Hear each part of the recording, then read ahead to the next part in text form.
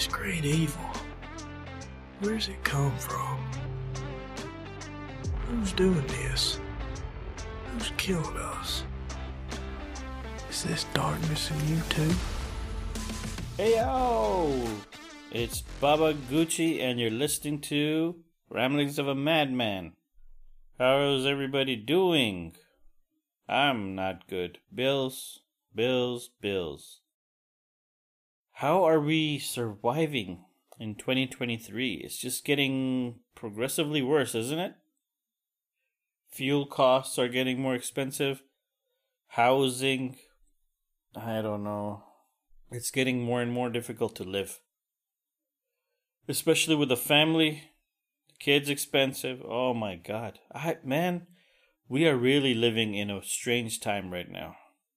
So, well, if you tuned in for some happiness or to get away from your issues, well, I'm sorry. I'm gonna be airing mine out. Nah, it's alright. I'm just kidding.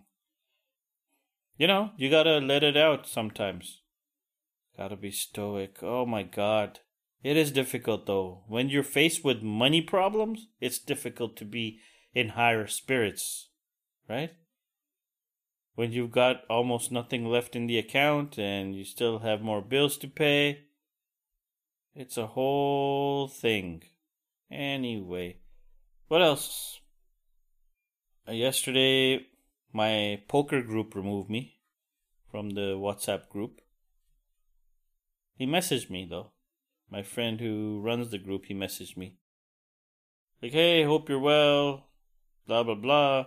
We had to remove you since you've been active for quite a while now. Haven't come to any games. But if you want to ever rejoin, do let me know. So I was like, cool. Yeah, no problem. He's also somebody who's... So this guy plays sober poker. He doesn't drink. He quit drinking a few years ago, ever since he got some heart problems in his 40s. So he quit drinking, started taking care of himself. But he's an avid poker player still, so he plays. But at these poker gatherings, though, the booze is always there. Because every time a different friend is hosting at their house, and of course, booze has to be arranged. There's a bar every time with really good alcohol. And obviously you get fucked up and play. And I would get real fucked up. In fact, I'd drink before I'd go and then I'd get even more fucked up. Because, you don't want to drink somebody else's alcohol like an asshole. And it's not one of those parties where you bring alcohol with you. And where I am, it's more difficult to do that. I mean, it's a whole thing, right? So I always do pre-drinks, then go and then drink some more. So I've stopped playing with these guys for, about 6 months. And then the last 2 months especially, I really felt like joining back, but I couldn't, because of sobriety.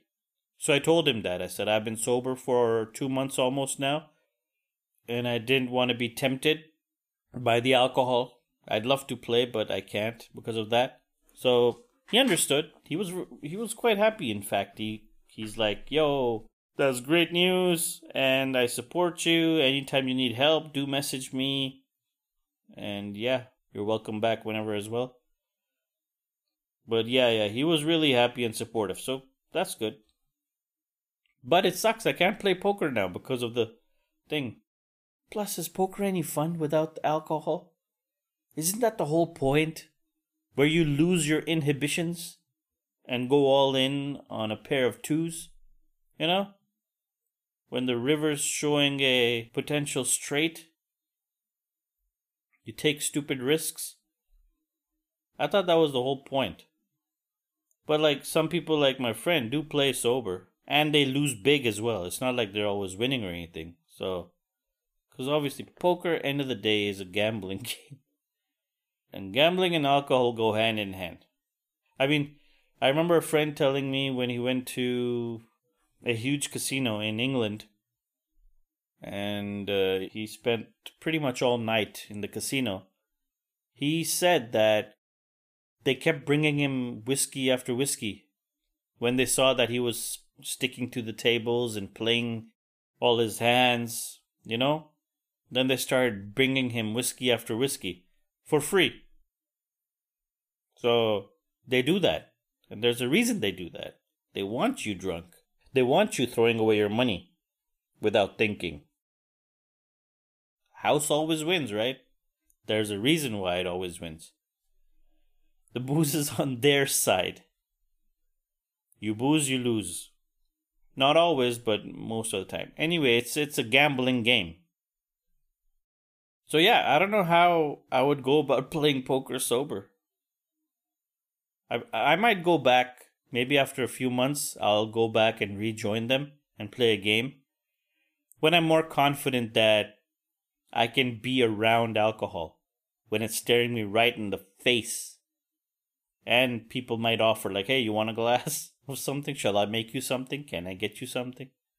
So I don't want to, to be like, you know what? Fuck it. Let's do it. I don't want to take that risk. So I'm going to wait. I'm going to wait and see. Build up my confidence in my sobriety. At least get 90 days under my belt. I don't know. They say something special about 90 days. With anything. Any vice that you leave. They say 90 days is not a turning point, but it's one of those you can say, look, I made it 90 days. I'm vice free. Like, I have control over this. Obviously, it's not like people don't fail after that, but it's good to have a 90-day thing under your belt. So I'm going to do that first, and then I'll go ahead and get back into poker maybe. It is a fun game, end of the day, and it's more just shooting the shit with your friends, with your mates, and just discussing things. But for me, yeah, the booze was a big part of it, so that's going to be weird. We'll see. Let's see how it goes. Anyways, that's about all for today's ramble. Thank you for listening, and you can write to me at babaguchiwtf@gmail.com and spread the podcast. Share it with a friend. And I will catch you lovely people tomorrow. Bye. Who's doing this? Who's killed us? Is this darkness in you too?